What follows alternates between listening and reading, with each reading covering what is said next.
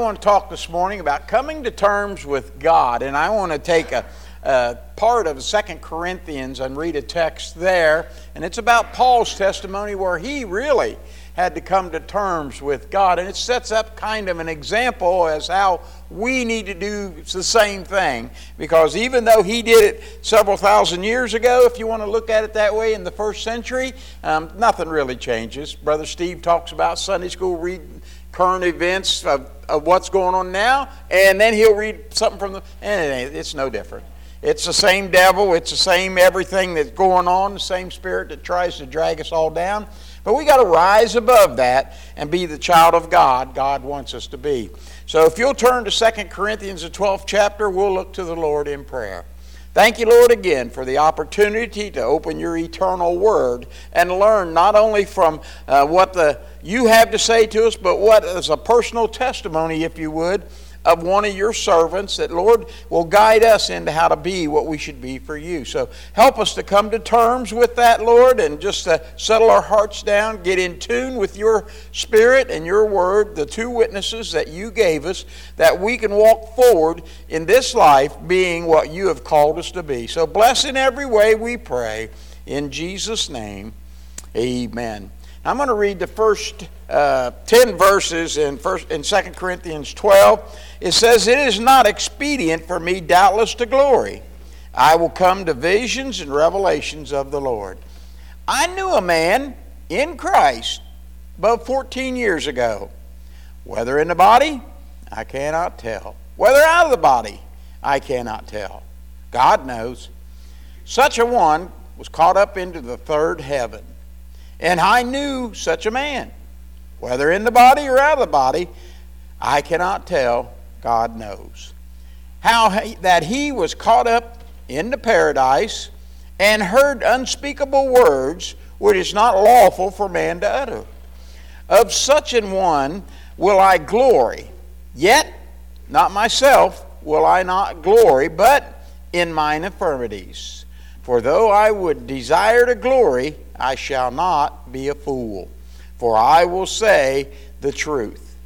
But now I forbear, lest any man should think of me above that which he seeth me to be, or that he heareth of me."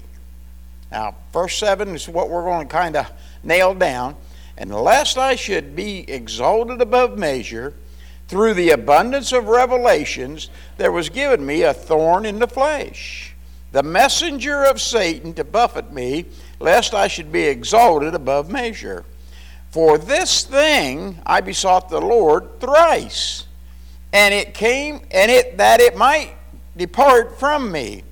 And he said unto me, My grace is sufficient for thee, for in my strength is made perfect in weakness.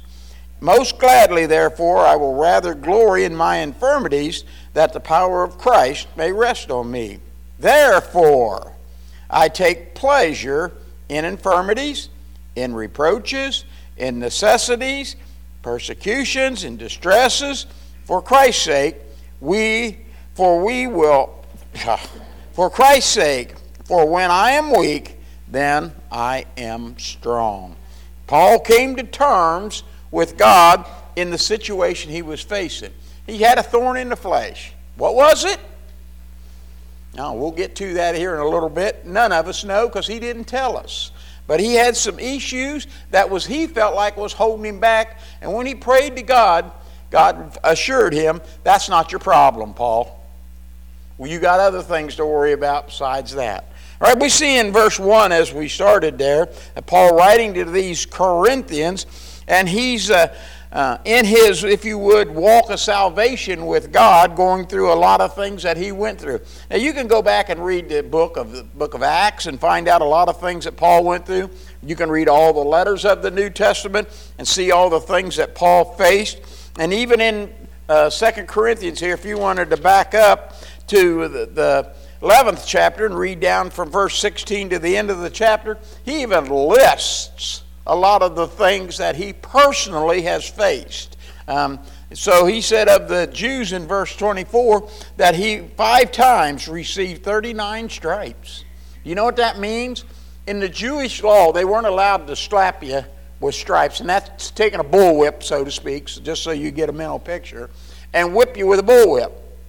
Okay? Now, they were allowed to do that if they thought you was a bad guy, or you did something wrong, or they wanted to straighten you out. They were not allowed to give you 40 stripes.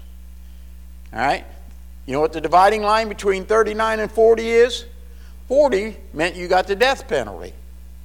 In other words, they could kill you if you was sentenced to 40 stripes. So you had to be super, super bad to get that. He said 5 times I came within 1 stripe of them killing me. Huh. He must have lived with a pretty rough neighborhood, didn't he? Amen.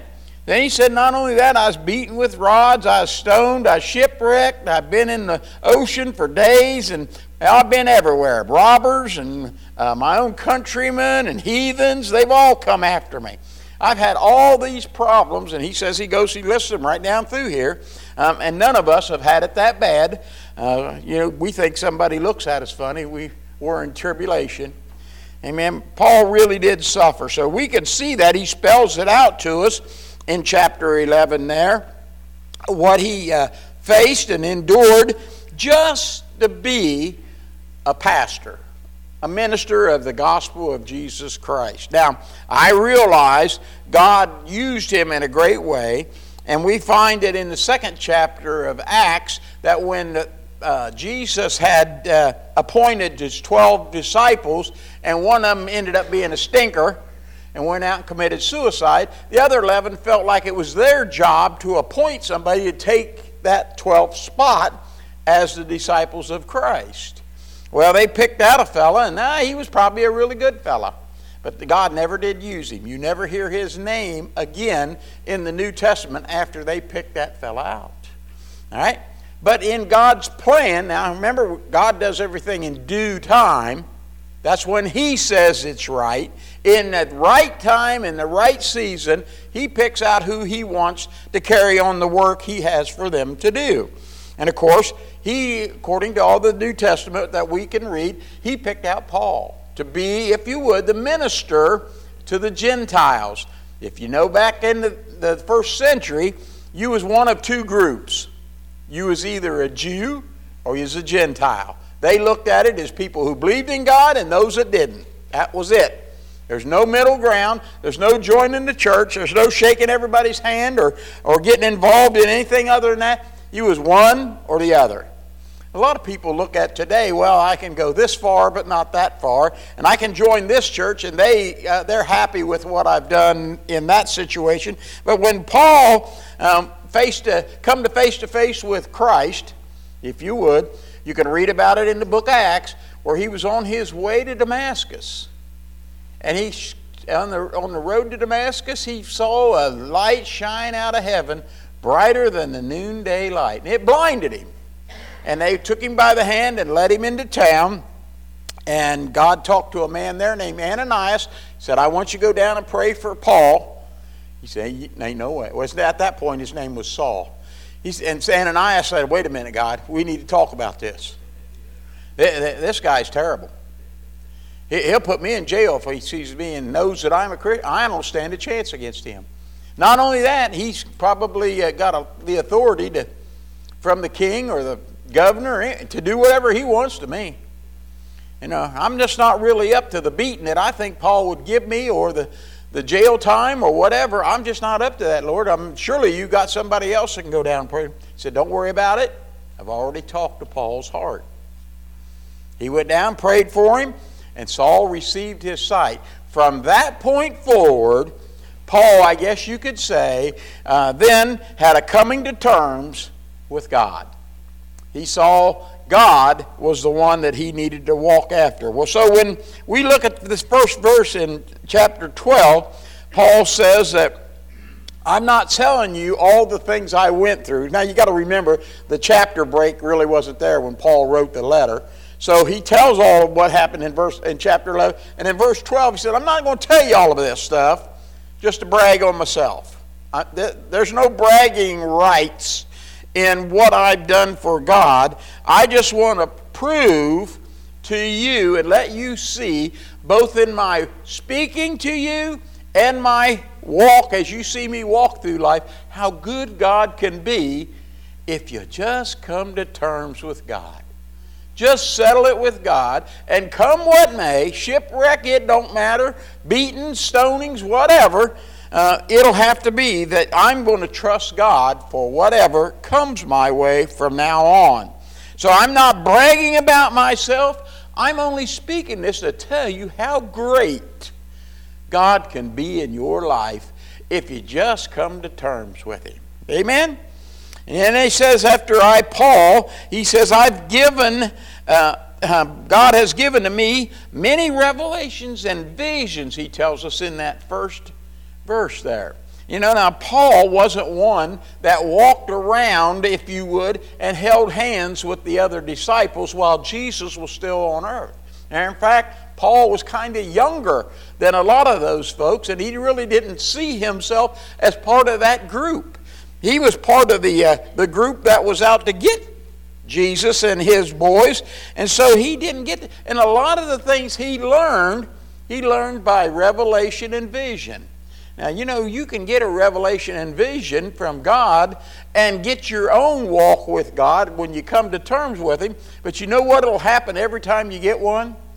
It will line up with what the Holy Spirit and the Word of God have to say to your heart and life.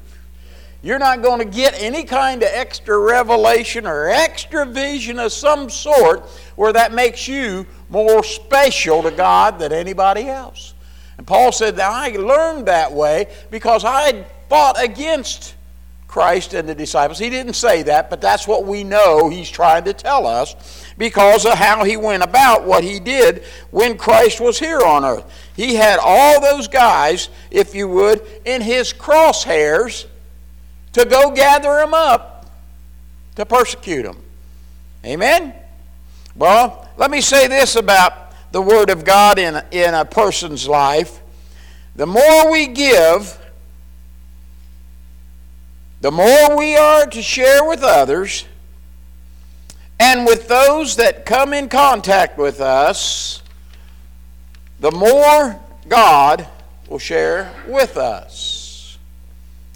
All right, the reason Paul was so greatly used of God in his lifetime, because God was so greatly used of Paul. It works both ways. I've said it before, and I'll say it again. As Christians, we are as spiritual as we want to be. Amen? Always remember that. So if you think you're not up to par, whose fault is it? Okay. And we're used of God as much as we're willing to be used. And so if God has something great for you, God expects something great of you. And that's demonstrated through the life of not only Paul, but all the apostles and those that tread a path before us in the New Testament.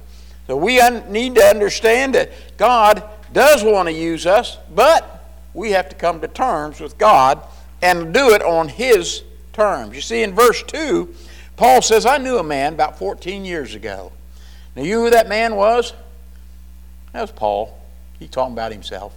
He'd been saved now about this. Now, I assume that. He didn't say his name, so I'm assuming that, and that the way it writes out throughout the Scriptures here. Paul was in his, if you would, Christian walk with God for about 14 years at this point. And he said there was a time when I came to grips with God and we had our things straightened out, if you would. And I believe, as he was talking about himself, he realized it's not for me to brag about myself that I say this. I'm not saying it in a braggadocious way. I'm saying it so you understand where I'm coming from and how God can use you just like He used me. Amen? Now, I went back in the book of Acts in chapter 14. I'm not going to go back there and read it. But Paul here was talking about when he went to a town called Lystra. Now, Paul was just going from town to town preaching the gospel. You know, just a traveling preacher, if you would. When he got there, he preached in a certain place. And there was a man in the audience whose feet was messed up in some way or another. He couldn't walk. So Paul looked at him and he says in the scripture, I felt like the Holy Spirit was moving on me to touch that guy and heal him. So I just said to him, man, why don't you just stand up and walk in the name of Jesus? And the guy jumped up, started running around. Well, what do you think that does to the congregation that not only saw what Paul did, heard what Paul did, and seen the results of what Paul did? Man, oh man, they wanted to lift him to the highest heavens. You're the greatest. They even called him a god. Though that's with a small g. They thought he had power beyond the heal. Well, that'd be something great. Amen. Right? And a lot of you people, that have you been sick and went to the doctor and he healed you, and then you meet somebody else that has, if you would, the same scenario or issue that you had, what do you tell them? Man, I went to Dr. So-and-so, and he took care of me. Amen. You know? Now, if you had a bad issue and you went to a doctor and all he did was take your money, you're going to get on the internet and you're going to say, everybody, don't bother going to him. He can't help you. All he wants is your... Amen. And there are probably some out there like that. Amen. Now, the bar shouldn't give them a license to be a doctor if they do that, but some of them, you know, they're busy with other schedules, and that's kind of what it is. So he walked. This guy walked after Paul had told him to rise up and walk. Of course, he knew that Jesus did the same thing, so I guess if he had the same Holy Spirit in his life, he had the same power to do it too, if the Holy Spirit moves on you to do those things. Now, that stirred up the people. Not only the ones that were glad the guy could walk, but it boggles my mind when I read these things. I can't believe there were people who got mad about it. Huh? Yeah, they got all upset. You know what they did? They took Paul outside the city and stoned him. Well, they stoned him in the city and then drug him, I guess, unconscious or in a coma or whatever you want to say about it, outside the city, and basically threw him in the trash heap. Amen? And some of the brothers went out, you know, nice brothers. They was going to go out and pray for him. Of course, they figured him dead. They just wasn't going to let him lay there and rot. They were going to put his body in some kind of a tomb situation. And they prayed for him, and guess what? He got better. Snapped out of it. How about that? It's one thing for you to heal somebody else, but it's another thing when God heals you, isn't it? Amen. So God moved on him, and they got up, and he went back into town. And of course, the scripture says the very next day he didn't stick around to let everybody know he was okay, because they would probably want to do a second stoning. Have you ever been re-stoned? Well, that's what they was going to try to do. Him and Barnabas left, and they went to Antioch from there. So when Paul talks about this man 14 years later, it could have been him. Amen. They thought he was already in dead. And it says that such a one was caught up to the third heaven. Did you know there's 3 heavens? I have preached that on all 3 of them. And the third heaven is where God lives. That's where we're going to dwell eternally. That's somewhere where you need to go. And Paul's even testifying here. He said, I got to tell you the truth about this guy that I know that was in paradise, in that third heaven. I don't know if he's alive or not. I don't know if he's in the body or out of the body. I just don't know. I don't know where I was at. I don't know how it was working out.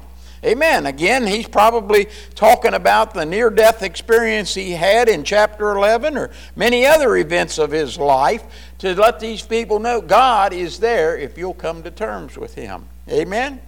So when he again starts speaking there in the third verse, he repeats it. I know that man. Now, I don't know whether he's in the body or out of the body. Same thing he said in verse number 2. Amen? God knows.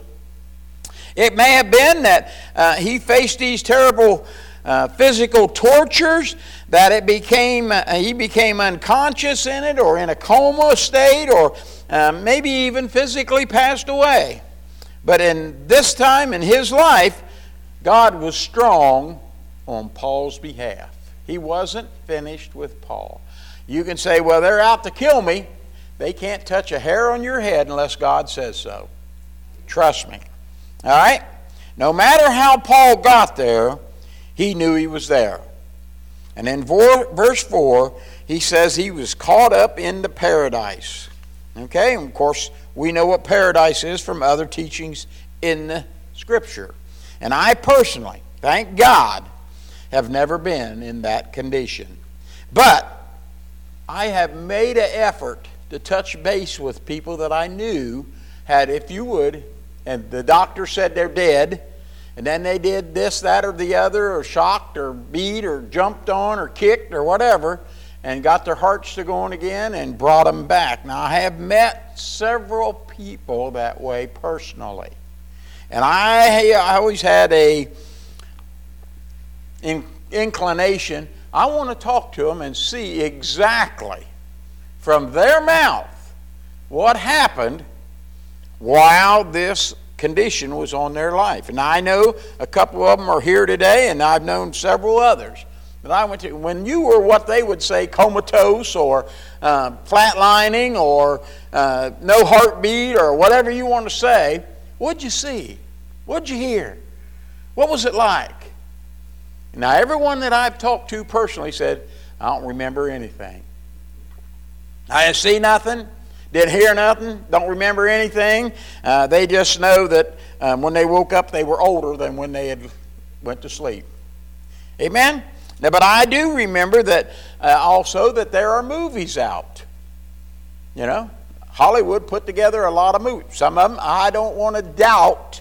You know, the ones that what they call it 90 Seconds in Heaven, or that's a movie or something like that. And I know there are other times when other movies were made about certain situations where the person supposedly was dead and then they came back to life, and they come back and write a book, tell their story, put it in a movie, what all took place. Well, Paul's kind of doing that in a way, but he's kind of saying, you know, I don't even know if I was in the body or not. And I don't even know what I heard or seen, and that's not really a big deal. But I know I got visions and revelations. And I want to walk according to those that I've seen. So I'm not really here to judge about those that have went on and come back or whatever. I believe in paradise, even though I've never been there yet. And just the teachings of Jesus, the two witnesses, let me know I personally need to come to terms with God before I face paradise or the third heaven. I just need to know. I need to really come to terms and rely on Him throughout the rest of my life. Because there's coming a day when paradise and the third heaven is going to be a reality for me. And I want to face it with a smile on my face. I don't want to. And I know if you don't make it to that one, it sure beats the other place that you end up with if you don't meet God on His terms. But as I see Paul talking about this experience, it's like he's tiptoeing between testifying and bragging. He doesn't want to seem bragging to those people in Corinth, and yet he feels the obligation to testify to them about what he experienced, what he has been through. So it's kind of a balancing act that he goes through in verse number 5. Amen? For such a one will I glory, yet not myself will I not glory, but in my infirmities, he's saying. I'd like to tell you all the things I've been through and how God helped me with all of them. But, you know, a lot of people just think, that's just Paul bragging. So he kind of was on the balance, trying to make sure he didn't lean one way or the other too far. Amen?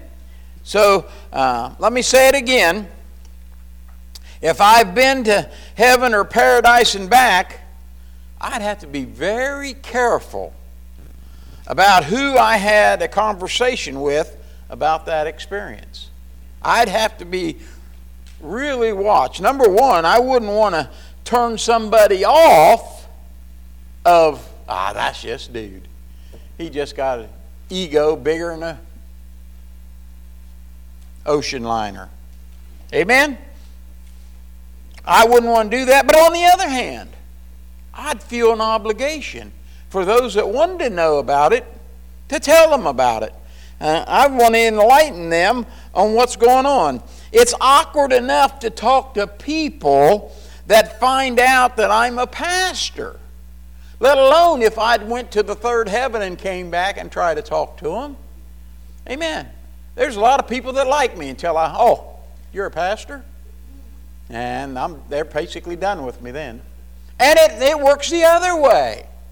There are people that kind of like me and they find out I'm a pastor. Then they want to get inside my shirt. They can't get close enough to me. They want to be my best friend.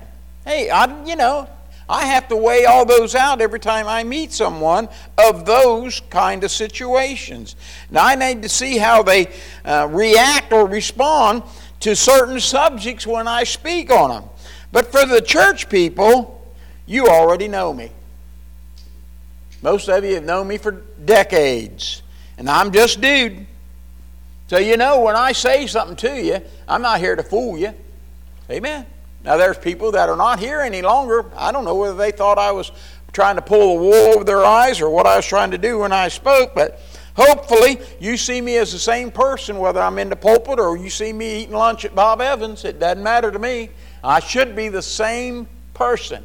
God should have the same control over my life one way or the other. And if I see you in the garage and I'm all covered in grease working like crazy, I should still be the same dude Evans you see when I'm in the pulpit. Here Paul's writing to a people that might know of him, but may never have directly met him or heard him speak. And of course, Paul just couldn't be everywhere all the time. Now, he didn't cover a whole lot of territory in his lifetime in that part of Asia and Europe or wherever he went over there. But he did cover enough that it was some traveling involved. And for today, it wouldn't have been anything. He could have gotten his Tesla and went from church to church, week in and week out. Not a problem. But in his day and time, he didn't get to stand in front of everybody every week like I've done for decades here. Amen? So in verse 6, when he says for, what's the word for mean? Because, though I would desire to glory, it may not be the right thing to do. My desire is to brag on God about what He's done in my life. But you know what? Some people can't take it. If you brag on yourself or brag on what God's done for them, you know what they want to do? They think they're better than you anyway.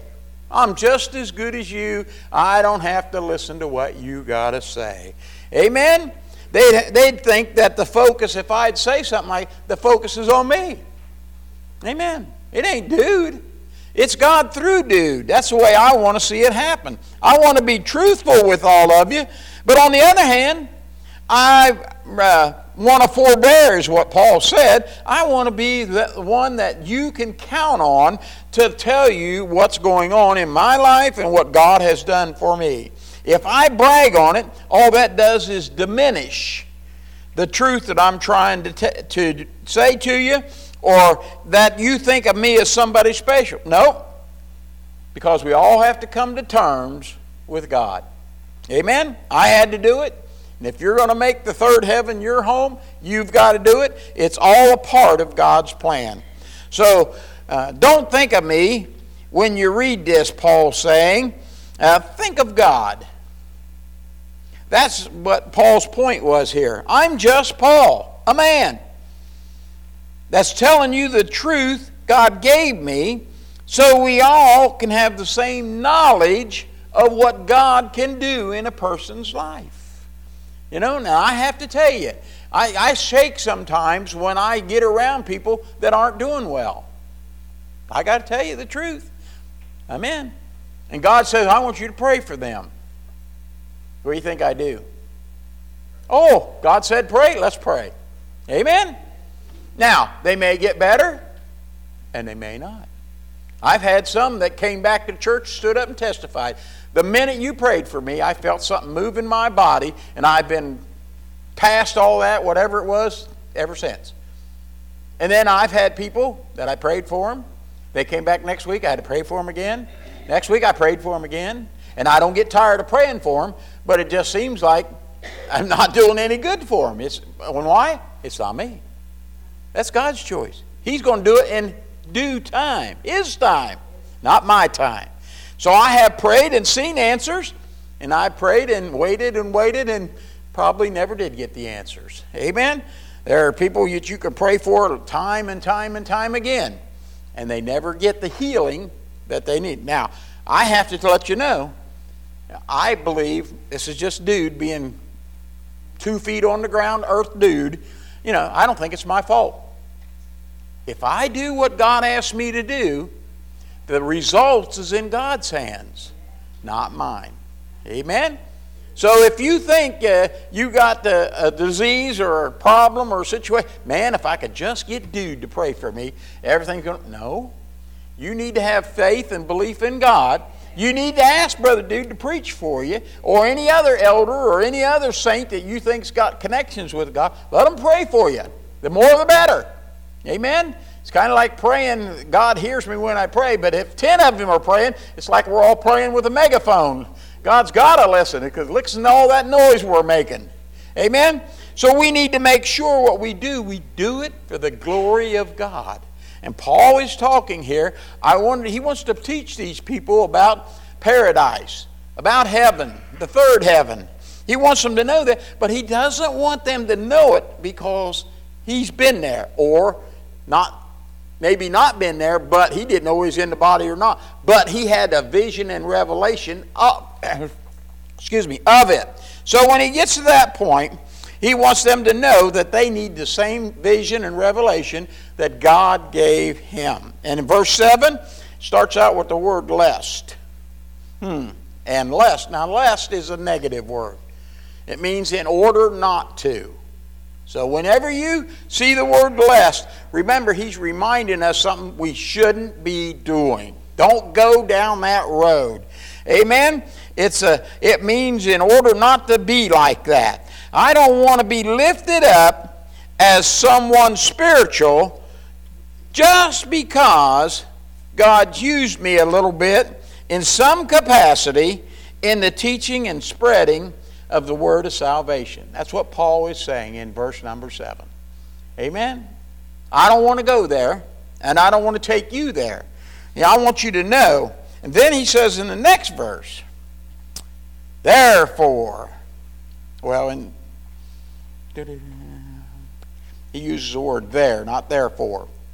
And so, therefore, Paul says, you know what therefore means, don't you? Based on what I just said, here's the answer to it.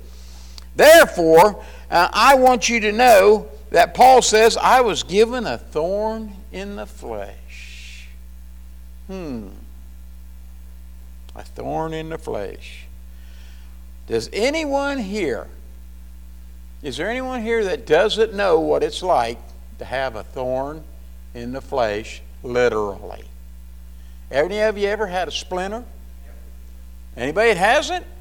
I would think all of us by now, we're big enough to chew gum and walk at the same time, have probably had a splinter at one time or another. Maybe in your foot, because you didn't want to be smart enough to put on shoes. You just thought you'd run out to the garage and back real quick in your bare feet, run to the mailbox, and you came back with a splinter, right? Or in your hand, because you put it where it shouldn't have went, and you didn't have leather gloves on, or whatever. Everybody knows what it feels like to have, if you would, a thorn in the flesh or a splinter in your hand. Amen?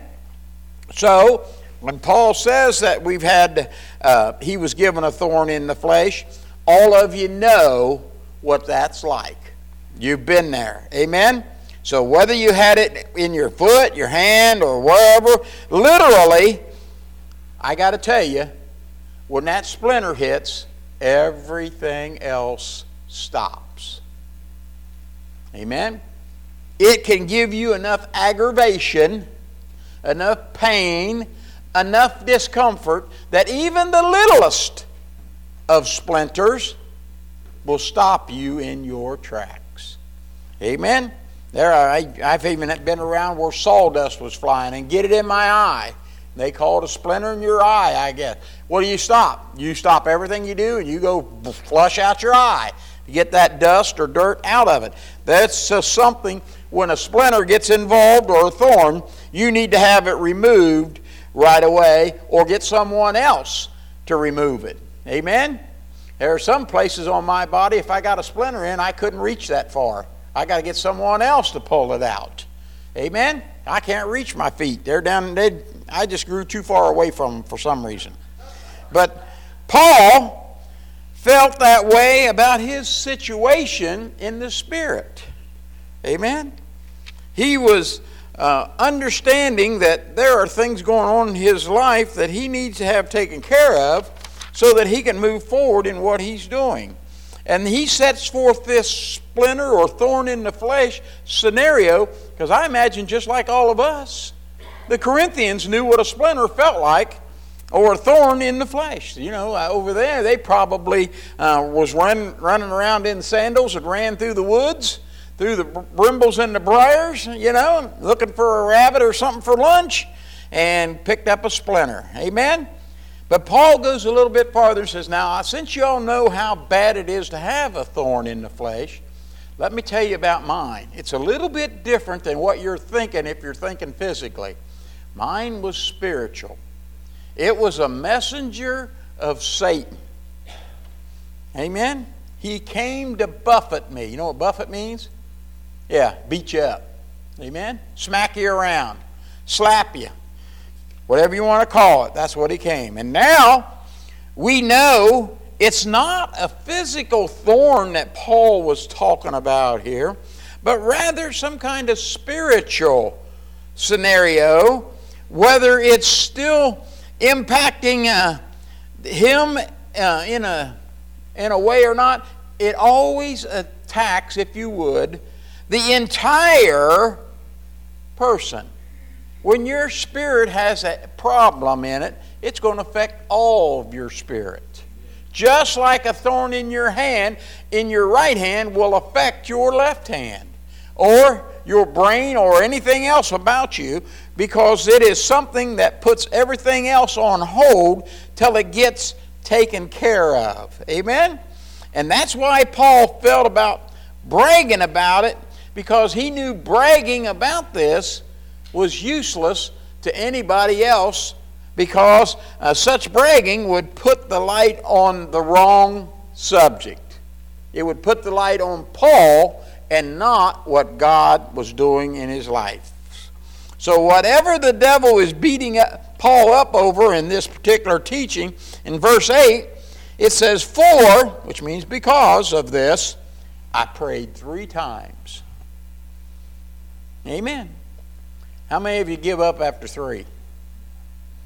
Huh? I've been saved 47 years. There's some things I'm praying for today that I probably was praying for when I got saved 47 years ago. Amen? There are some of the same people that I pray for. Amen? That I prayed for 47 years ago. Amen? 3 times don't seem like a lot. But to Paul, he was saying to these fellas, you guys think I'm something, because you know I just went to Iconium, and or Lystra, and while I was there, I just stopped preaching for a while and told that guy to get up and walk, and he did. Huh? Well, you would think, well, I prayed for him, and how many other people I prayed for that got healed, you would think I could do that by myself. I could pray for Paul and he'd be healed, right? Well, it doesn't always work that way, fellas, but I prayed 3 times that this would be over with, gone, out of here, delivered, behind us. And God answered Paul's prayer, but not the way Paul wanted it answered. Amen? He says, nonetheless, in verse number 9, my grace is sufficient for thee. You know when God said that to Paul? You ever get one of those, the light bulb goes off moments? We've all had them. And for Paul, that was the light going off in his mind. Amen. I prayed 3 times, expected miracles, expected to be behind us and gone. And God says, I got something better for you. I got grace. Wow. Paul, how about my grace? Will that work? Paul said, now that you mentioned it, I believe it will. No matter what the devil sends my way, your grace is better. It gets more done in my life than all the prayers I could send up. Amen? But nonetheless, my grace is sufficient for thee. Once Paul got that message from God, no matter what that splinter or thorn or whatever it was, it automatically became more tolerable for Paul. And there are times that I have to admit, there are things I'd like to have healed in my body. I just keep going because I know God's grace is sufficient. Amen? He says, because the strength of God makes up the difference for the weakness in me. So once Paul came to terms with God about his situation, his testimony became most gladly. Amen? Therefore, I will glory in my infirmity. Amen. Amen. Now that doesn't mean if something's going on wrong in your life that you should be most gladly in celebrating it. If you got a problem going on in your life, just say, man, thank God I got more problems and difficulties. Give me some more. Amen. I want more hardship so I can have more grace. Man, you need to see a psych ward somewhere. Amen? Don't even go there. That's not what he's saying at all. That doesn't mean that if there's something wrong, you're going to jump up and down and celebrate, because it's probably not a lesson in humility at that point. But because of something you should have done, probably in the first place, that God brings you around to that point and says, this is where you stopped. Pick up the pieces here. My grace will cover it, and let's move on. Amen? For example, if you had a thorn in your foot, don't rejoice and forget about it. That thing could fester, could get infected, could be terrible, could even cause you to become crippled. Amen? Next time, wear shoes. Amen? Get your head on straight.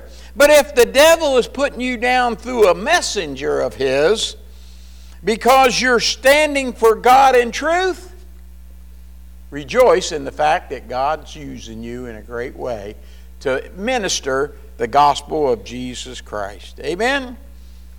And, well, it came that as Paul saw that as some kind of medal of honor God was giving him, to know that whatever he was going through, his grace would take care of it. He saw that as, if you would, somebody patting him on the back saying, good job. And Paul came to terms with God over the situation he had. Now, I don't know, Paul's probably just like you and me. Any little thing that's kind of a setback, we always want to sit and stew over that little setback.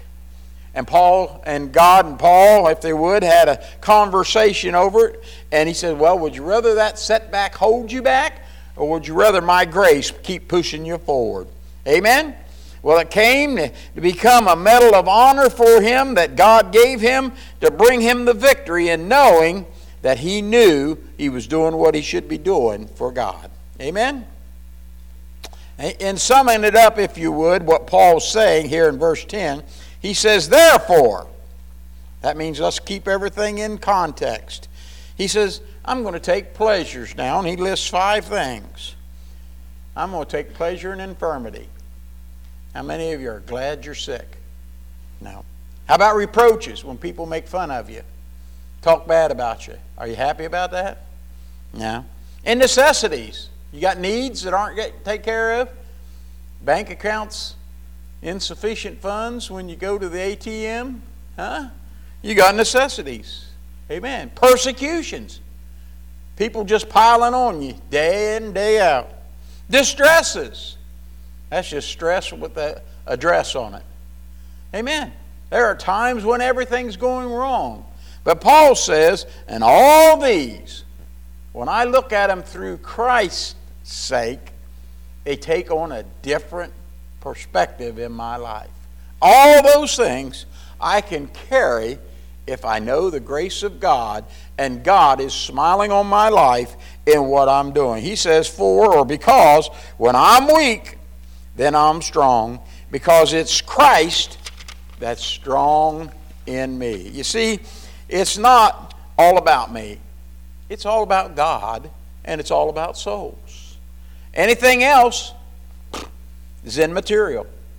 You can say what you want about what you've done for the church, what you've done and whatever, and if you're not walking right, walking straight with God, not being an influence on somebody else, if you're not pleasing God, you're not having anyone else talk to you about God, maybe you need to take another look. Amen. Maybe all they see when they look at you is your thorn in the flesh. I believe Paul prayed about everything in his life. I just believe he was that kind of a guy. That where his strength came from to carry on his ministry, God gave him what he needed because he was a prayer or a man of prayer doing what he could be doing for God. Now, you and me, we're no different. Amen. If we want to get respect from God, if you would, or we want God's attention or grace from God or healing from our infirmities or whatever else that comes our way, we got to come to terms with God.